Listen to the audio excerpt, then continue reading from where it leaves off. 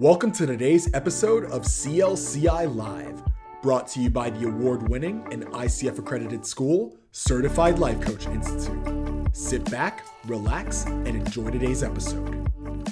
Hi, everybody out there. Make sure that you guys, while we do this, we just want to invite you, remind you, request, beg, plead, all of that good stuff that you, I forgot where my camera is, that you please join in the conversation. Give us your thoughts, your comments, your questions, your concerns, your anything you want to share with us. Please put it in the comments. We do monitor our comments both during the live and after the live. So at any time you watch this, please join in the conversation. That's all for me. What are we talking about today? I quit. I don't know. I quit. Okay, I quit too. I forgot, so I'm gonna just give up. We're talking about being a quitter, giving up, and what that means in terms of your goals. Should people just quit while they're ahead? Should people just give up on everything meaningful to them? Should I give up on life? No. I think so. So I think, I mean, and to surmise, we're talking about when is it a good thing to quit, pretty much, or maybe not a good thing. Maybe when is it right to quit or give up on your goals or give up on, quit something. What does it mean to quit, guys? Sorry, I'm yawning. To not participate, to disengage,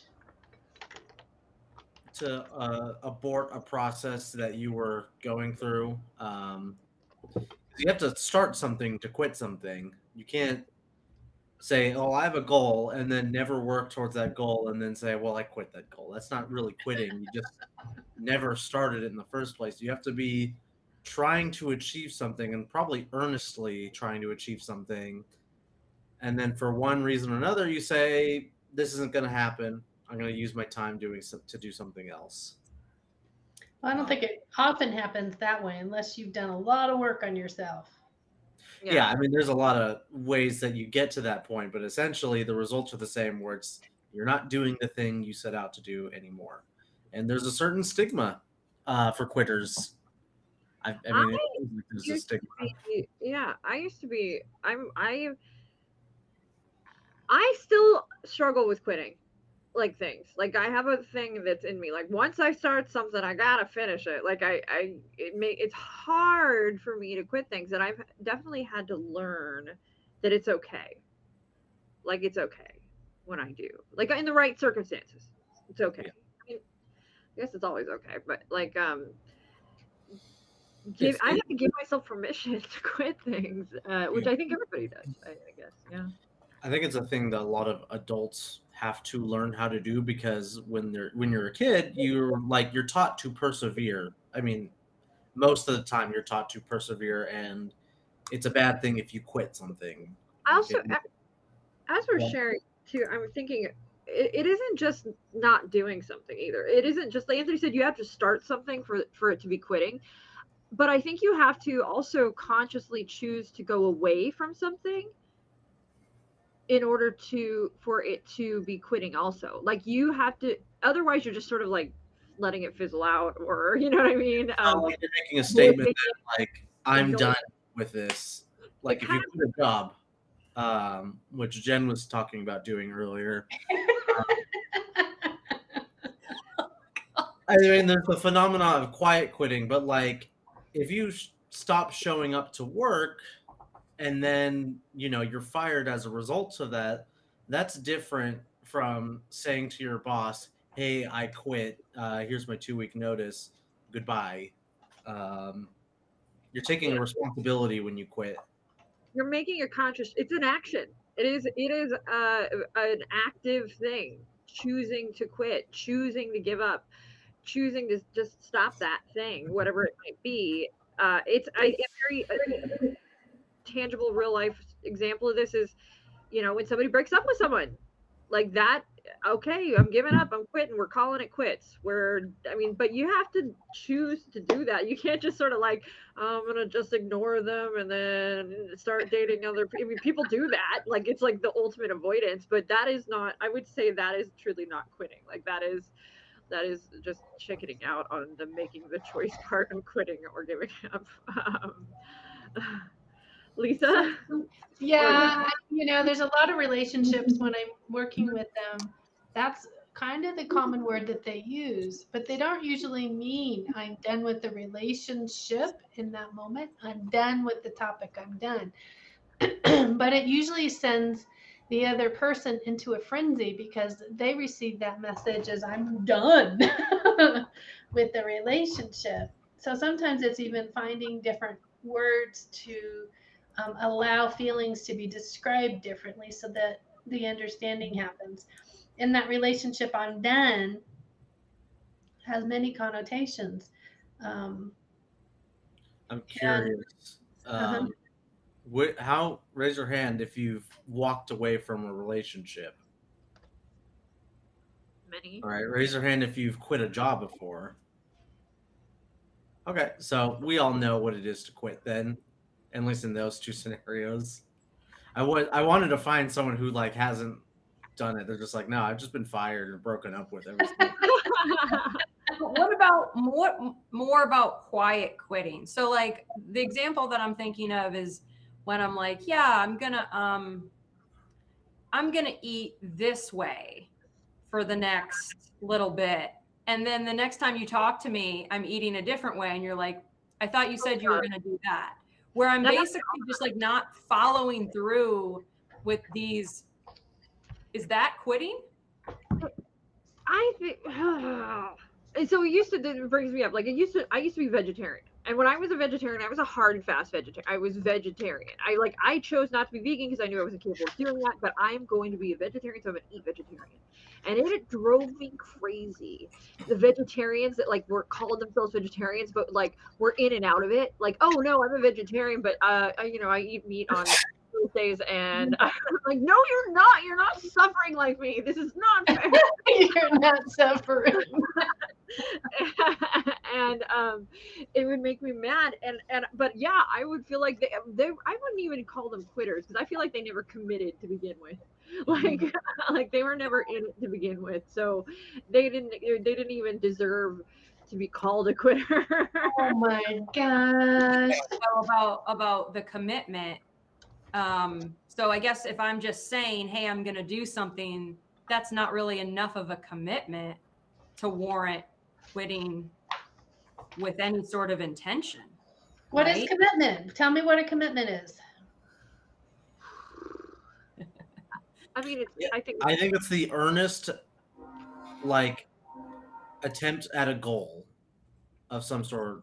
So like, I don't know. I could say that I'm doing something and never attempt it. That's not a commitment. But if I follow through with the steps of a goal, I'm committing myself to that goal. I'm committing time and resources to do something. So in the case of the vegetarian, committing to, I mean, that's kind of easy because you're not doing something. You're not eating a meat. Whereas if I was it's not that easy. It's not that there is a difference between not to like a Mexican restaurant that smells delicious and okay.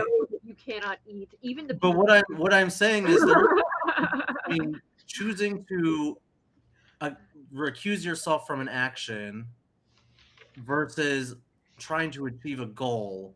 So like if I said I am committed to writing a book, I have to actually sit down and put pen to paper and spend time to achieve that goal. And I'm committing resources to achieve that. This is a good example. This brings up, so I have a thing that I'm deciding if I want to do or not. And I kind of, part of me feels like that I'm thinking about not doing it is enough for me to say I shouldn't do it.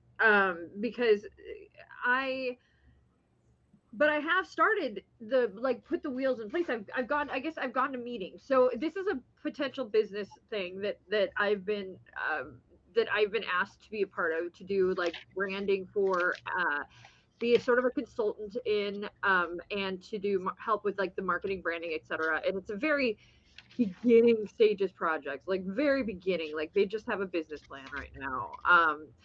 And I mean, and to the point that I could sort of make my role whatever I want to be in there. And I'm in this position where it's sort of like I have to ask or get off the pot with it, right? Where I got to either I can't keep going to these meetings. I've been to like 4 or 5 meetings now, and I still have not given them an answer with anything. Like I'm not committed to doing anything other than hearing them out right now and reading the business plan and potentially giving some feedback. And then, but I'm sort of, I feel like I'm at the crossroads with it. Like, do I continue or do I say, enough is enough? So is that a commitment? Am I quitting? Is it? I don't know. Is it quitting yet? Because I haven't really started. I don't know. I think that's a distinction, that in order to quit something, there has to be a commitment. Yeah. So it's not quitting. I mean, is there any, not your own expectations of yourself, but does anybody else have any sort of expectations from you? Like, do you have a responsibility towards these people? No, I've not made the commitment to them to have a responsibility. They're trying to get me to. That's what they're like. Every conversation is like, will ya, are ya, will ya, could ya, would ya? And I have yet to make a promise to do anything because they have yet to really give me a full offer either. That's the other end. So I'm like, well, I don't want to just pluck things out of thin air. Either I'm going to probably charge you way too much money and you're not going to like it, and I'm not passionate enough, I guess, I'm answering my own question, about it for me to do it just pro bono and get paid later. I don't think so. Well, then the question is, can you quit something you're not a part of yet? No, I guess not. No, if you haven't even gotten a gym membership, can you quit and not leave the gym? It feels like turning away from an opportunity, and so maybe that's why it feels like quitting a little bit. Is that I'm there's an opportunity potential, right? And I have to make the conscious choice not to be a part of it. And be okay with that. That wherever it goes, whatever happens, I made this choice. Yeah. Trying to get attention. So what you're talking about is evaluating whether or not you want to make a commitment. That's the foundation. That's a healthy standard to support when you either make the commitment or you decide this is not the direction for you. Right? Yes. So it's not quitting. So it's part of the plan. It's part of the program. Is it part of commitment? Not yet, not until you actually commit, right? But it is part of a healthy way to evaluate what is, that statement we use, what serves you best. I did walk away from a film not too long ago, and that was tough to do, but it was definitely quitting because I was gonna produce, and then I said, nope, not doing it anymore. I made my commitment, but then this is not going how I planned on it. Nothing is working. I don't think I'm going. Bye-bye. That's how that went. So then that gets in the conversation of when do people quit? Yeah, maybe not when it's appropriate when people quit, like, because there's always like, you can have situations where like there's regret and like, oh, I shouldn't have quit. Like when you go to the casino, you should never quit when you're, betting. If you lose money, just keep playing and you'll you shouldn't quit while you're ahead when you're at a casino. You absolutely should. Keep spending your money. But how do people justify quitting to themselves at the end of the day? And there's a few reasons. I see them on the in Slack. I mean, I remember vividly the first time I quit something. Me too. And it was traumatizing. It was hard. I cried. I meditated. I talked to people because I don't like letting people down. I hate letting people down. And I know that the moment I quit something, I'm letting somebody down. And that is very hard for me to do. Like, that is very hard for me to do. I also suffer from a bit of FOMO. So like quitting, it can be difficult sometimes because it's like, well, I'm going to miss out on something I like there, and that's tough. But I also know that in many cases it's the right choice. It absolutely was. It just is so hard to do sometimes, truthfully. Yeah. I would say for everybody too. I know that is a big reason why a lot of us kind of shy away from quitting when we know we're not in the right position that we should be doing, because you don't want to let other people down. But it's kind of like, the glass half full. By the way, So if you're not fully there, are you really actually there for them? I mean, in a sense, you're letting them down already by not fully committing to, for some whatever. reason, our Facebook comments are coming through, and I don't know why, but I happen to have it up on my other screen. But Jen Christie brought up a really good point, and so I'm just going to read it out loud. And she says, to pledge to oneself to a position of an issue or question, express one's feelings. I think that it matters why and how you quit. But she was saying, what is a commitment? To pledge oneself to a position or issue or question, to express one's intention and feeling. And it is like the contract. It's like whether it be verbal or it's like, I am gonna do this, right? And yeah, we're getting all kinds of comments. I don't know why Facebook is not giving them. I will monitor them because I just got another one too. So I will do my best to keep an eye on these, because Ronnie Lowe also is totally joining in the convo. So I'm bummed. So Brigadier Elders, but we can't show our reflection or feelings about what we're doing in coaching. It's easier to try to control others instead of ourselves. True, yeah.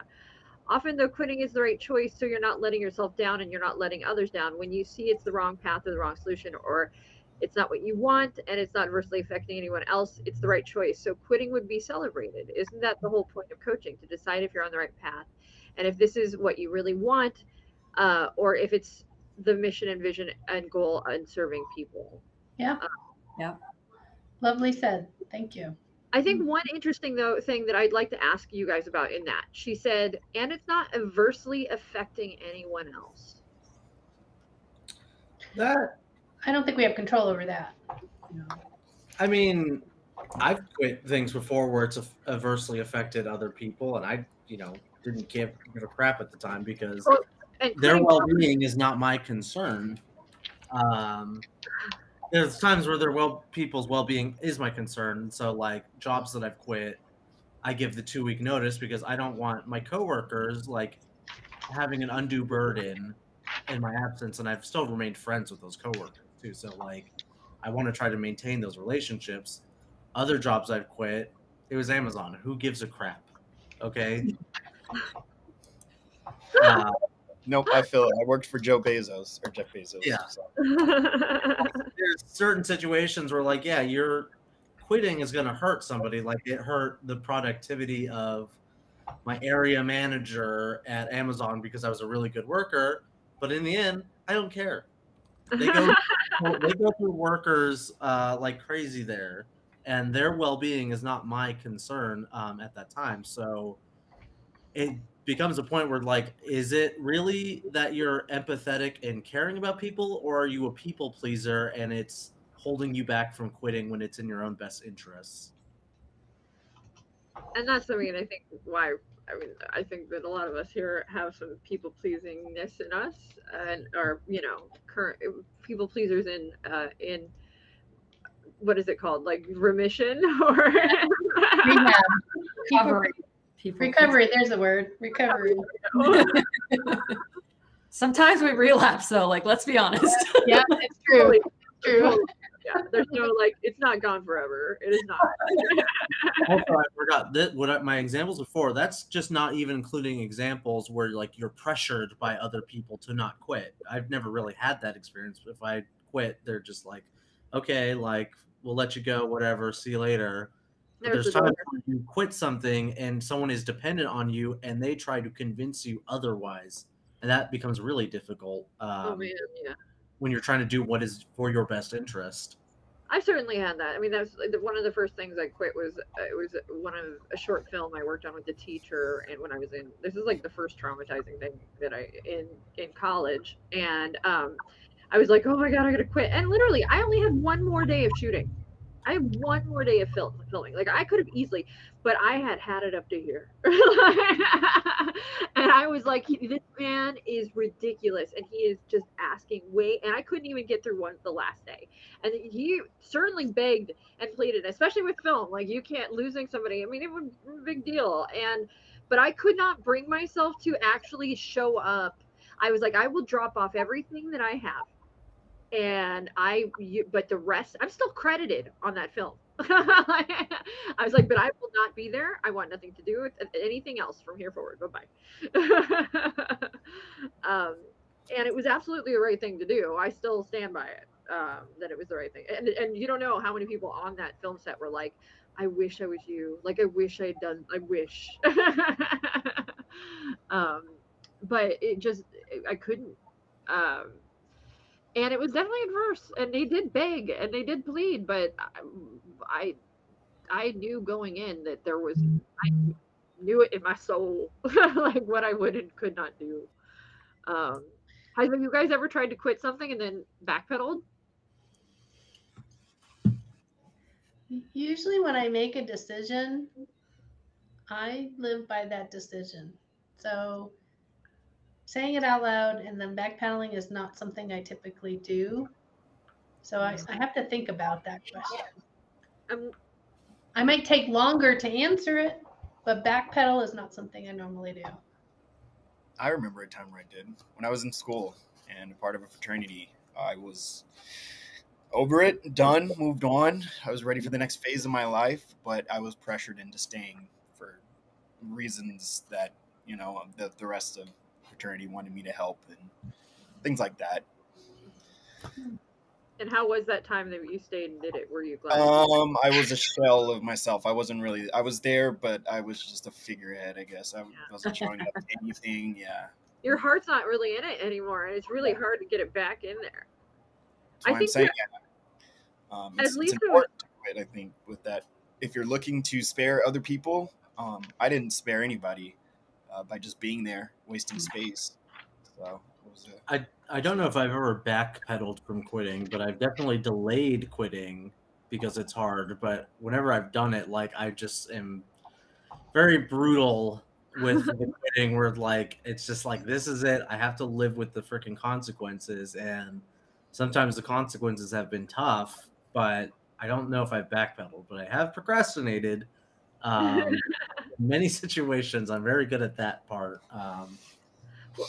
As you were sharing to Jerome about that, and also Lisa, and Lisa was saying that she doesn't typically go back.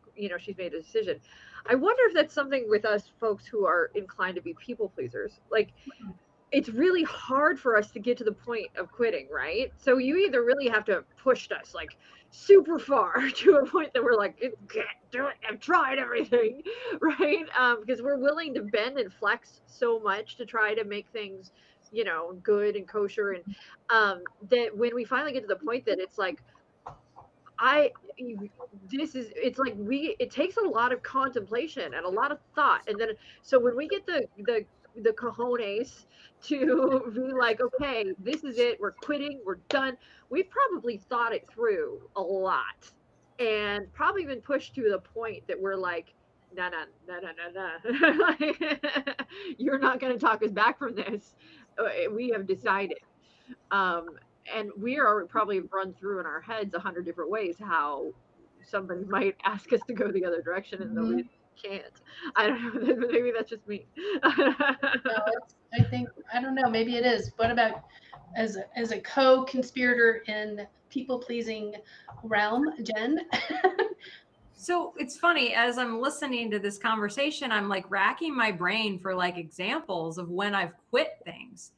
And I can't come up with that much. And so I'm starting to realize that I don't have much of a relationship with quitting. And it's because I don't commit to that much. When I do commit, I'm all in 110%, but I don't commit to a lot.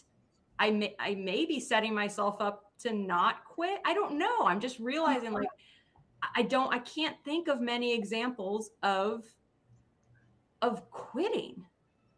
I can't even hardly come up with any. this is bizarre. I can think of a lot of things I've said I want to do that I haven't followed through with. But again, there was no official commitment. It's still a free floating idea.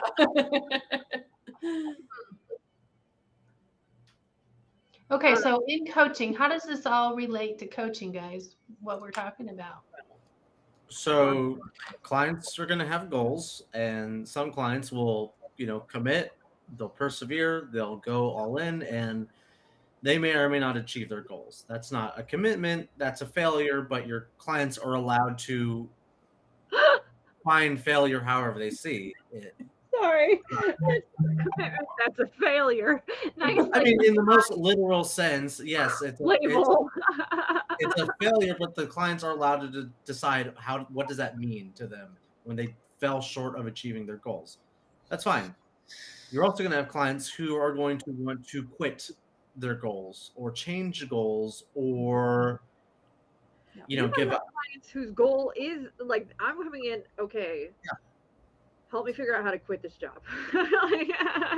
There's another one. The whole plan, like, okay, we're gonna set you up to win in quitting. But that is the achievement of a goal, though. They have an end result they're looking towards, which is quitting. They need to find a way to do it, even though the subject of their goal is to quit something. What I'm talking about is the client who has a goal in mind and then decides not to follow through with it anymore, which can be challenging. I mean, it's challenging for me because I'm the kind of person who's like, you got to persevere. You got to push through the hard stuff to see a good end result that you want, which is my judgment. I shouldn't, bring that into the coaching session, but it's how I sort of think about life sometimes. Other times, it's clearly obvious people should quit something to me, but it's not my place to tell them you should stop doing this, even though they're just sort of delaying the inevitable or pushing through because reasons. What is it? It's the what is it when you like put so much effort and like time into something and you just do it because you tell yourself Sunken something. cost. Yeah, sunk cost fallacy is another one. So, like, how do you deal with that as a coach when there's situations where it's apparent that this person should quit? I'm still now applying labels. Yeah. It's apparent they should quit, or it's apparent that they just need a little perseverance to achieve their goals. How do you know the difference? When is the perseverance and when is it appropriate? As a coach, we can't make that judgment. No. How do you ask those questions then to like your client? Like, when is it appropriate to quit? When is it? Yeah. Oh, but I want to take it back a step before we go into even what Anthony just asked. Mm-hmm. I just want to highlight this moment right here because it's something that is important to highlight. When what Anthony said was, what do you do when it's obvious that your client should quit something? Like, it's obvious to you that you should quit something. Well, I'm also playing the devil's advocate. I'm not. Pump the brakes, back it up. Right? The first thing you should say, am I the one who gets to decide that this is obvious? Am I the one that gets to decide that they should quit? Is that for me to choose to decide? And that should be the first question, right? And then the big blanking answer to ourselves is no, it shouldn't be. So then what we do is we can ask around where our client is and what they want, and if it is that's what they want from there, right? I would say. I mean, but I could see for many of us, I'm in a relationship. He treats me horribly. He does this. He does that. He does meh. I mean, but here I am, and I'm stuck, and it's awful, and all of these things, and it keeps coming up, and we're on this cycle, and it never gets better, and it's always this, and it's always that. Well, me as a coach, my first thought might be, wait, this obviously they should break up with this guy. Obviously, but wait, pump your brakes. Maybe I'm gonna even say stop there, because what you're gonna go back to is that first question, what do you want to accomplish in today's session? And that's going to set where they want to open up that dialogue. So when you said you wanted to XYZ in today's session, how does this moment, what you're sharing, relate to that? Yeah. So, okay, example, I want to have a better relationship with somebody, right? This is total fiction example. He doesn't want good relationships. No. I don't. I hate them. No better relationships whatsoever. My overarching goal is that I would like to, but then there's going to be a mini goal. So there'd have to be a logical mini goal, which would be like, okay, I'd like to talk to my significant other about X, Y, or Z, about, making a plan to do better. And in the whole conversation, it comes out that, well, my partner will, but they won't listen, but they won't, like, you know what I mean? It's like negating everything that is productive. So I could just imagine as a coach, people going, this guy's a douchebag. Let's just go to the extreme too. Just like, but my partner's cheating on me. Yeah, right. I want to keep the relationship together, but my partner, he just keeps sleeping with prostitutes. And I just can't stop him. I lock the bank account, I take his keys away, but somehow it just keeps happening. What do I do? What do you think you should do? What do you want to do? I should fix him. Maybe he'll promise he'd change and be different. And in our heads, we're screaming, right? But it's not for us to decide if they should be together or not.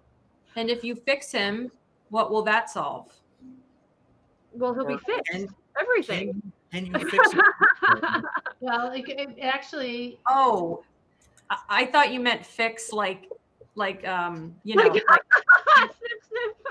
Well, yes, you can. Oh my gosh.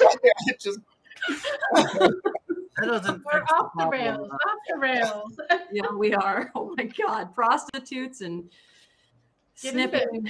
No, you can't fix that. But the question, I don't even know if you should ask, can you fix a person? Because the assumption behind that question is you can't. You're delivering that assumption. Who are you in control of? If you're sharing with me, you want to fix who your man is. Mm-hmm. Who are you in control of? I'm in control myself. The problem is I want to control my partner so that they stop doing things I don't like. And how's that work so far? Not good. My that's why I have a coach, and my goal is to control my partner so they do things that I like rather than things that I don't. You're being hard. They're not going to say that. They're going to word. I've known couples who have worded things in that way, not in that specific way, but that's the underlying goal is they want to control the actions of other people. They do. You're right. But that's not something that you really can, control on your own. And how do you, as a coach, this is kind of getting off the topic of quitting, but how do you, as a coach, even get them to that realization? They need to leave. I mean, we can't. I don't get to that realization. So the wording that you're saying is not quite. Yeah, because you're attaching it to coaches. We don't get them there. We help them figure out what serves them best. So using those kinds of language where we are supportive and what they want their outcome to be. If they have come and they usually respond what they're in control, I'm only in control of myself. I want to fix this situation. What about that situation are you in control of? Well, and it always goes back. Oh, I'm sorry. I keep interrupting, Brooke. Go ahead. Yeah, no, our job as a coach is to never get them to a goal they have not set themselves, right? That is not. So if the goal is never for them to break up, then not my goal, then that is my goal too, even though I might be going against everything. But the moment we think, okay, wait, I got to coach them to something that they have not brought to the table, we've now attached ourselves to an outcome. Right. That is not our outcome. That's not their outcome. It's our outcome.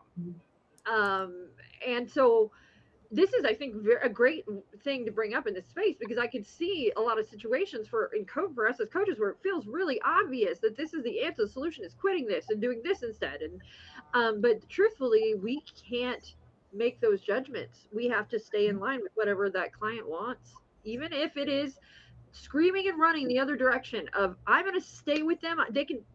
I don't care if they sleep with 100 prostitutes and I catch 10 STDs. I'm going to make this work.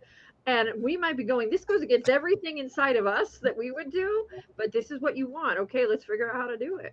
Not that we have anything against sex workers at CLCI, mostly against people who cheat on their significant others. Yeah. That's what we're against. Nothing against sex workers whatsoever. But so then the hard part, I guess, for a lot of coaches is the realization that sometimes your client's worst enemy is themselves, and you're not here to fix that. So they will persevere when they should quit, and they'll quit when they should persevere, but that's not really your determination. But there are some ways to help the client evaluate when is it time for them to quit, or should they still persevere. So I'm going off of things that you posted, Lisa. Well, Lisa, bringing up that point of what are they in control of, right? When we start to ask these questions, what'll happen though is, because we're playing in a very 2D world, black and white world right now. But the truth of the matter is, as whole human beings, nobody's going to be. Eventually, somebody's going to have that aha moment and go, "Shit, this isn't working." Okay, so what can I do? And that's when they start to work in those spaces of what they are, and it comes back to much more coming into more reasonable spaces. We're playing in a very extreme 2D kind of space, but the reality is I'm going to give credit to 98% of human beings out there. I don't know who the 2% are, but the 98% of human beings out there that you'll be able to, as a coach, ask certain questions and they'll realize, oh crap, this is what I'm doing. Like I'm, you know what I mean? And they'll hopefully return to a logical or a more sensible place. I'm curious, Lisa, you've had a ton of coaching experience. Have you ever been in a situation where you were just screaming like on the inside about what they wanted to be coached on and the directions they were going? Yeah, it's been a few times. It's been some work outside of the session. So I'm, definitely neutral in the session. There's this couple that, as we've been talking about, I've been thinking about, scream to me, run for the hills. Do not stop for any red lights. They just did not. And they kind of came in with, they didn't say these words out loud. And not that I would ever even go down that path, meaning I wouldn't instigate that path, but they basically said, we want to stay together. We want to, others are telling us to separate and we're staying together and we're getting married.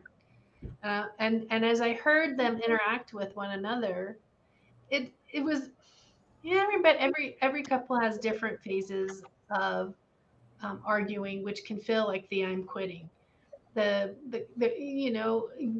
a huge John Gottman fan, and as a John Gottman fan, his research I kind of rely on, among others, but especially his. And the arguments where they turn towards each other, that's gonna come out in the end because they're still communicating at some point.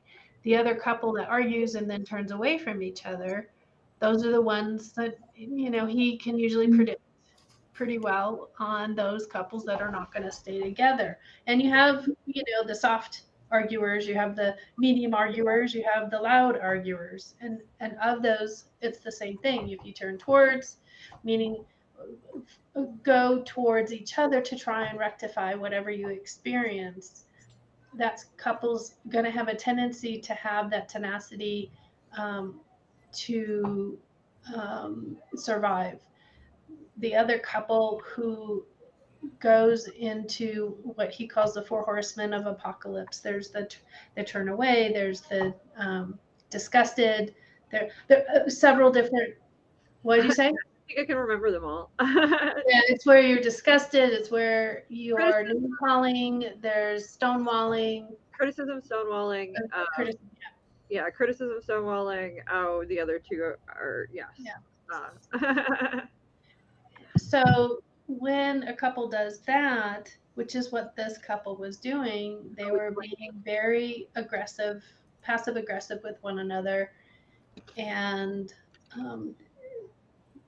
did not want to be coached, really. Right? They just wanted to make it look like they were being coached. And so that's uncomfortable. That's not a comfortable place because they weren't being. So there's also a couple has influence with each other. They didn't want to be influenced with each other, but they wanted to stick to what they said their commitment was. Does that make sense? Yeah. Which is interesting. Yeah. And on the inside, you were like, break up! Get real. It was really more. Get real. This is pretend.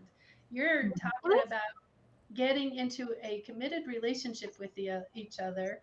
And we're in the divorce capital of the United States in Orange County, California when I was there. It is a huge divorce rate there.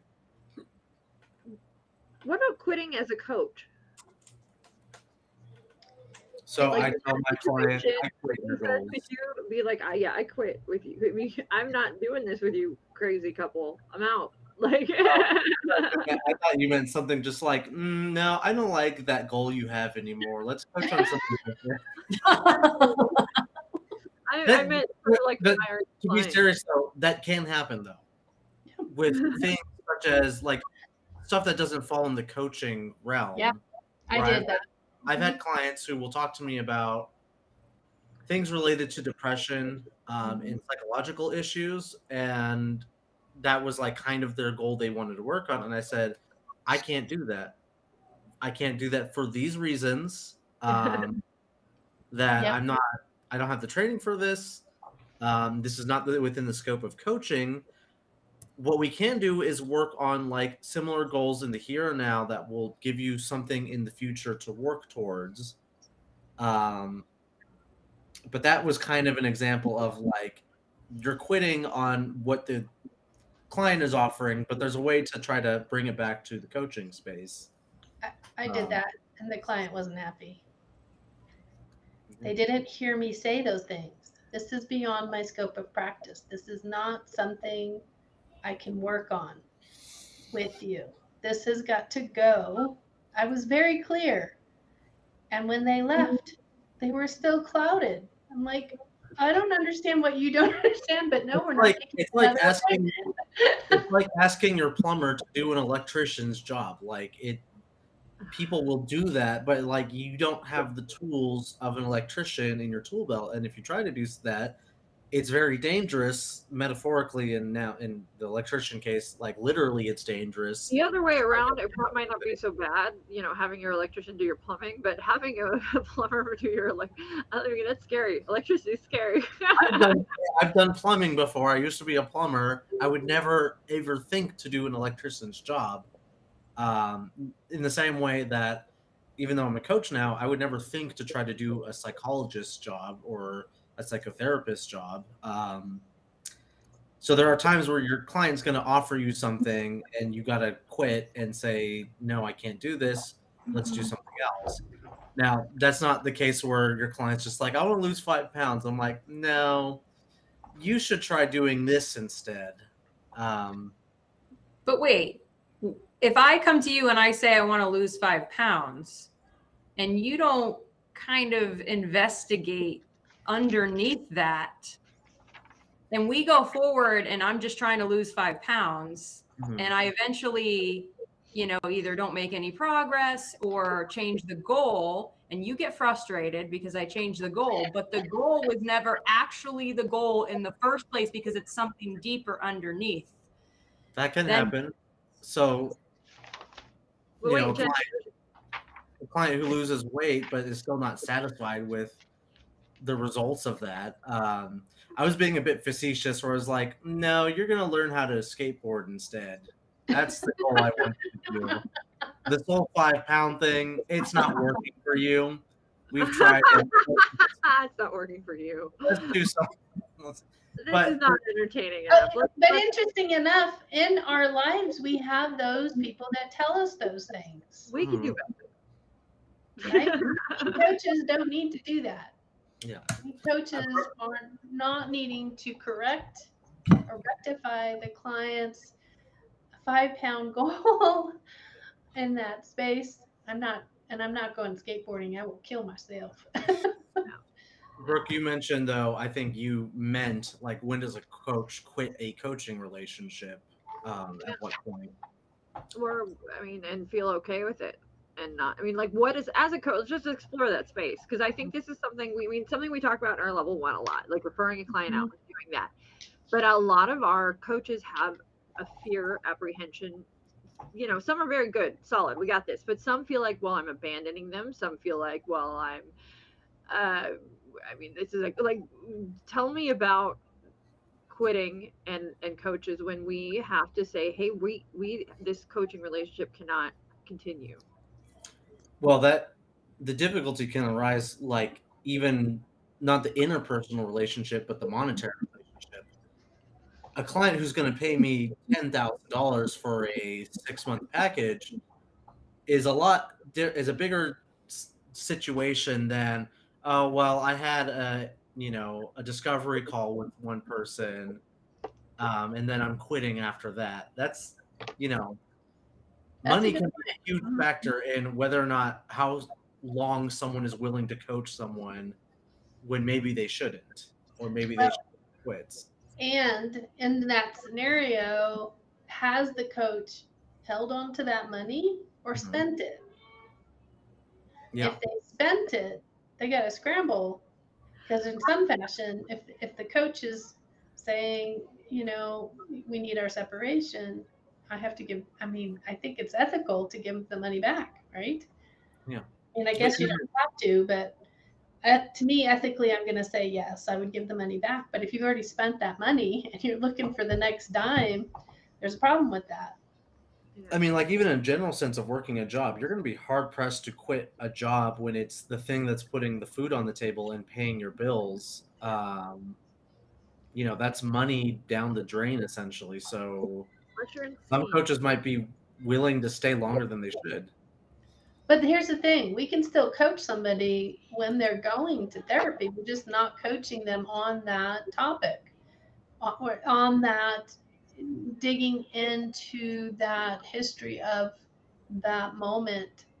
Oh, I meant like in any situation, like where you should stop coaching. Your client could just be an asshole to you, and you should just not work with somebody who's a bad client in that sense. But mind you, I know Jen has, and I know I have walked away from clients, and I have said, no, this is not, what you don't want is coaching. And so I'm not going to continue, for my sake and yours, because the whole time I feel like it's going to be us sort of more at odds with one another, because when I'm in a straight coaching space, I will be just coaching. But a lot of people come to me thinking, oh, well, I'm going to get some expertise in there too. I'm going to sneak it in.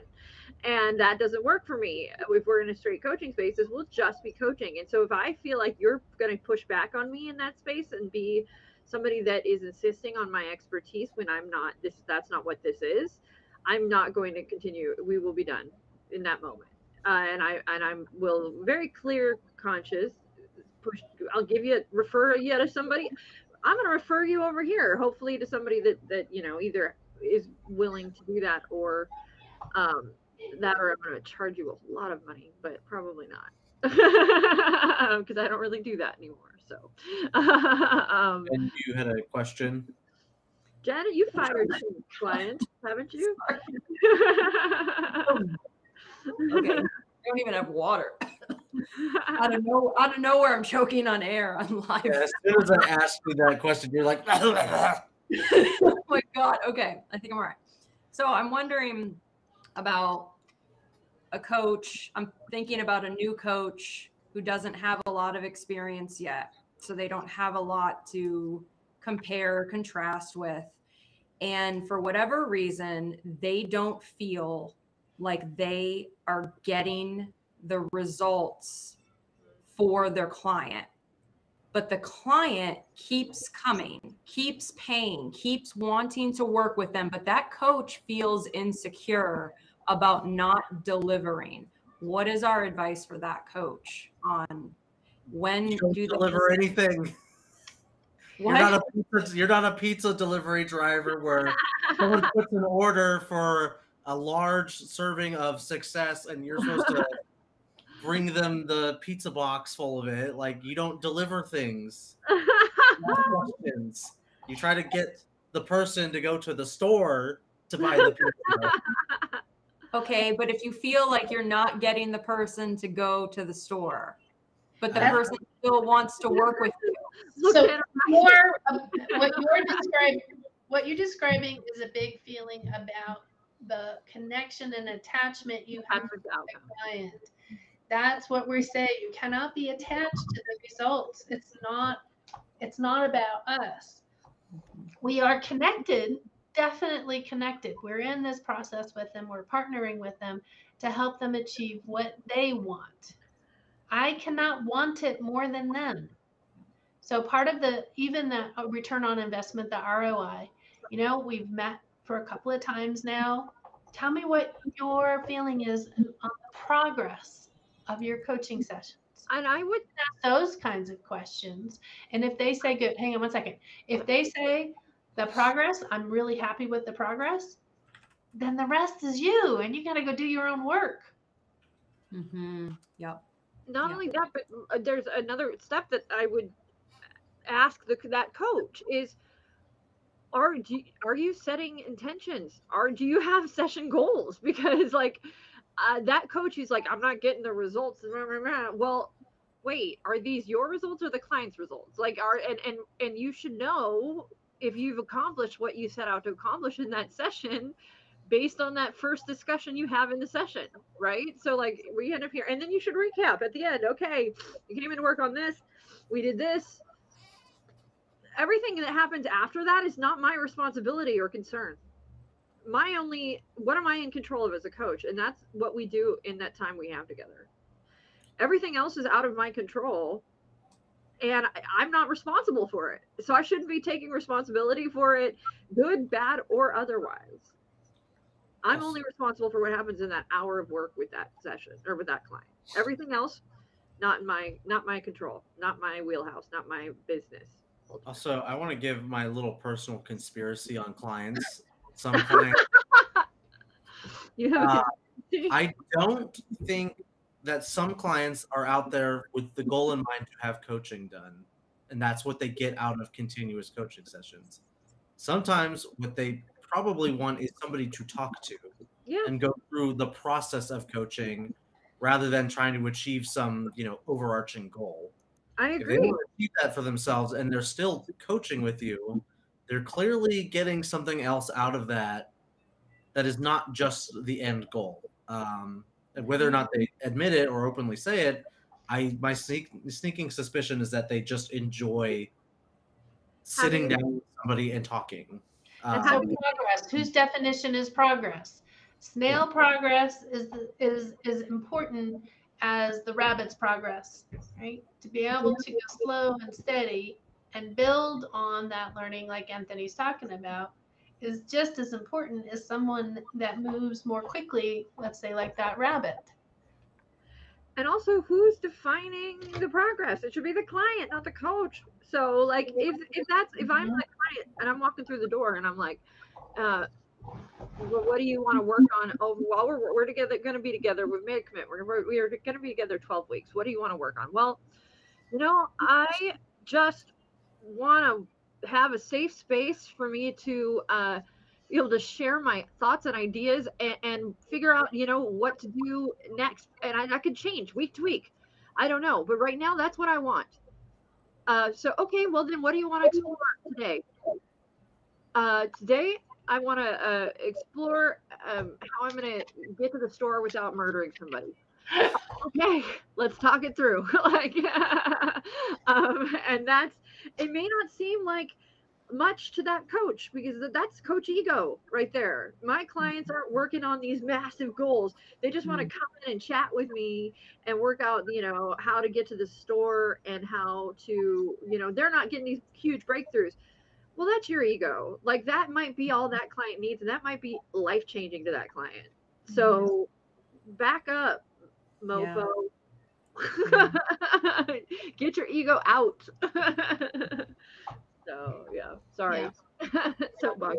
Ego, the client is bigger than your ego and advice. They have so much information. And you're putting what you need in front of what that client needs. Here's a question now.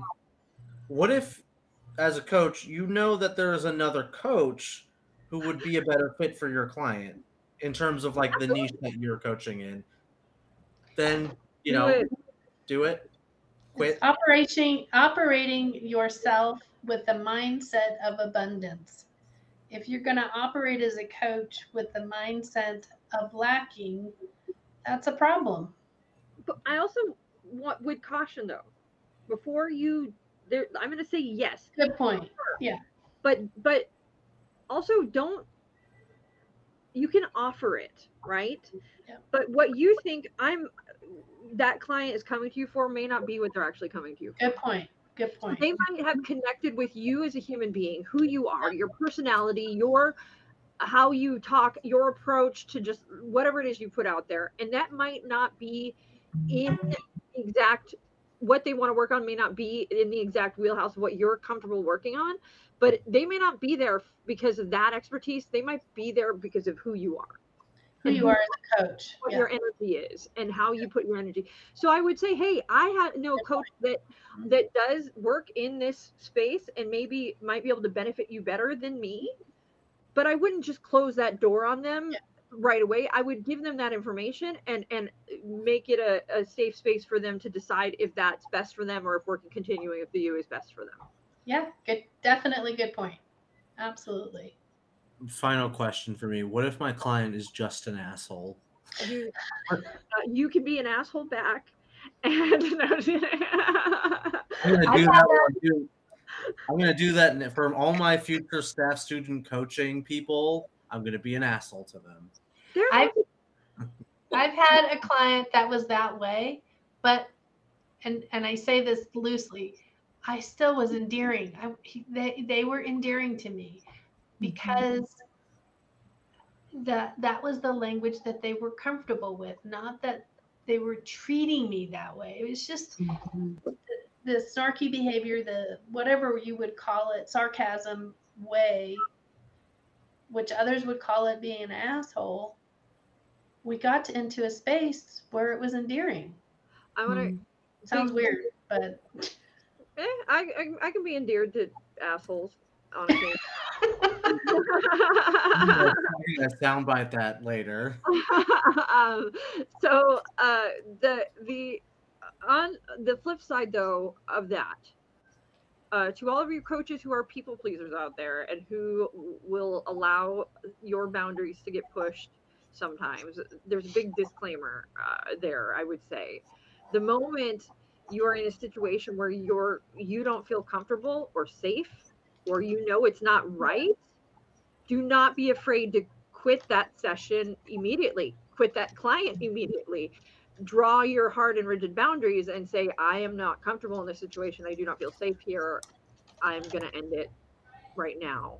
And refer out and have a clear conscience about that. Have a 100% clear conscience about putting your safety, your boundaries first. And if they are overstepped or violated in any way, being 100% okay with ending and severing that relationship. Always. Yeah. So that was a disclaimer there. Absolutely. I'm done and it's 5:03 and I'm gonna go work out. So we gotta wrap it up. I gotta hop out. No, we gotta end the stream first. Okay. Thank you so much for watching. It's wonderful having you guys here every Tuesday. Thank you so much. Please be sure to subscribe, especially on YouTube. We want you to like us everywhere and anywhere. We want you to add some amazing comments where you're sharing your perspective and experience. Our team here is having fun every Tuesday at 4.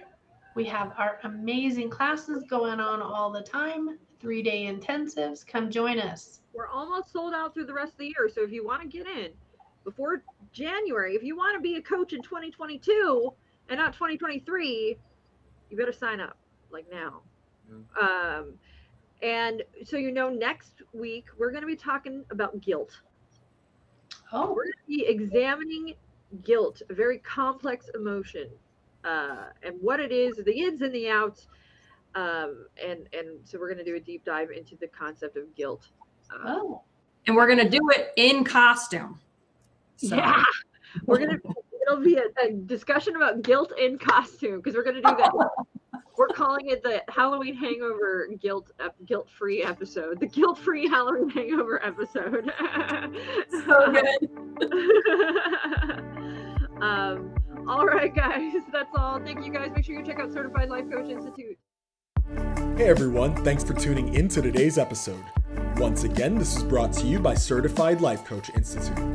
We're an ICF accredited school who certifies our life coaches in 3-day online intensive courses. In addition to other podcast episodes, feel free to check us out every Tuesday at 4:00 p.m. Pacific Standard Time on YouTube or Facebook for our CLCI Lives, where we get together and discuss various topics that are centered around sharpening your skills so you can become a better certified life coach. For more information, feel free to visit us at CertifiedLifeCoachInstitute.com. Until next time, be well.